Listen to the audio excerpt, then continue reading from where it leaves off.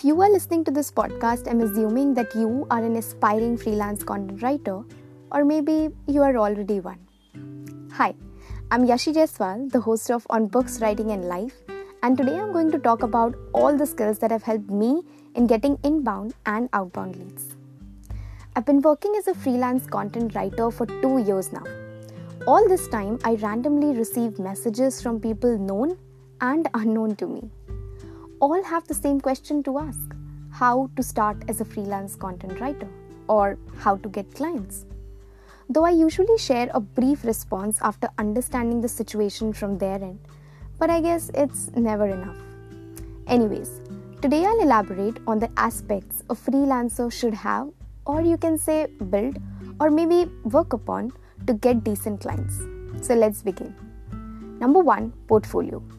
Whenever you start pitching people to find freelance work, most of them ask for a portfolio. It stands above your CV in freelancing. So make sure to build your portfolio. If you wish to freelance in writing, you can start your own website. Or to cut off the technicalities, you can even make a free account on medium.com and start writing. Make sure you write daily. If you have a certain niche of your preference, then go ahead and write on it and pitch the clients belonging to the same niche. Though I'll suggest having a variety in your portfolio. You can write for several niches and thus your chances of getting clients might rise. Number 2, published work. Share your published work if you have any.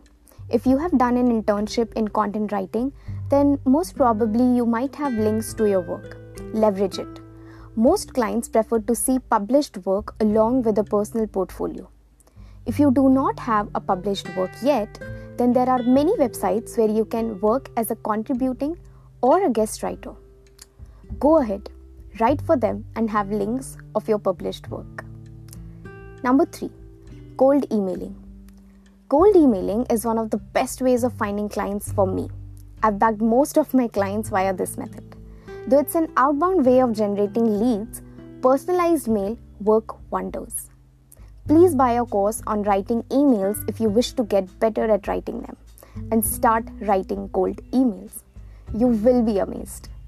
Before sending a cold email to someone, you can also engage with their posts for a week or so on any of the social media platform.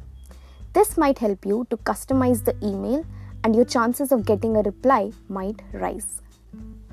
Number 4, research. By the word research, I mean look for people who might be interested in your services. If possible, ask for their email ID or maybe find it on your own. I will suggest using LinkedIn and Twitter to connect with people and build a network. There are multiple tools via which you can get the email IDs of people, though I would suggest dropping a mail after receiving the email ID with the same person. Number 5, learn the art of client pitching. This is a very crucial step. This might decide whether a client wishes to work with you or not. The way you find a client, the way you converse with him or her, the way you pitch your services, the way you present yourself, the letters you write on your social media profile or that cold email, all of this and more are very crucial steps, and this immediately catches the eyes of the clients. This also tells so much about your experience and work. So make sure to be professional in terms of working. Number 6, leverage personal social media. If you present your work on social media, then I would say there's no better way to receive inbound leads. I mostly prefer LinkedIn and Twitter, but you can also try Instagram and others. Start building your portfolio there. Your network is your net worth.